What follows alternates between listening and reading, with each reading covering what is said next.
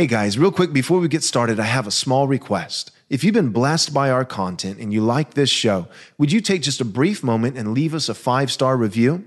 This is quite possibly the most effective thing that you can do to ensure that this content gets out to as many people as possible. Thanks.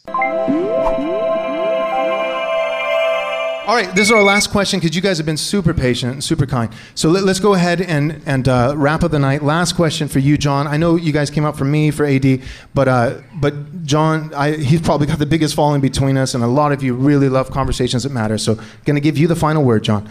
Isn't using stability as a means of appealing to non-Christians, you talked about stability, a form of seeker sensitivity? If not, then why not? And then they wrote, thank you for standing up against the woke church. I love your podcast. Okay, yeah. If you're using that as the draw card, you just got to become a Christian because it's more stable, and that's like the only foot you're putting forward. Then yeah, I mean, you should obviously be preaching the gospel. That ultimately the reason you should become a Christian is because you're lost in your sin and you need a savior.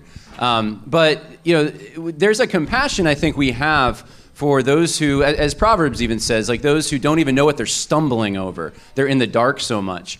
And so that's really what I was trying to appeal to, is that there's people out there that they're ignorant. Now that they know certain things, they know they're sinners, and I understand that, but they've just never seen like things like a mother and a father loving each other in a home. Because I've seen it in college ministry and stuff.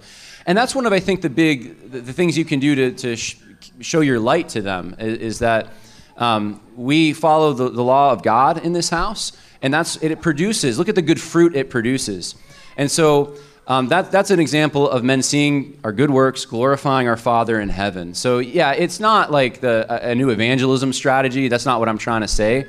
I'm just saying that's one of the points of contact that you can have with the world, where that you may gain a hearing for the gospel in that context, because they're going to want to know, just like the Queen of Sheba came to Solomon and want to know, like, why is your country so prosperous? We follow the Lord here, and that's all I'm saying.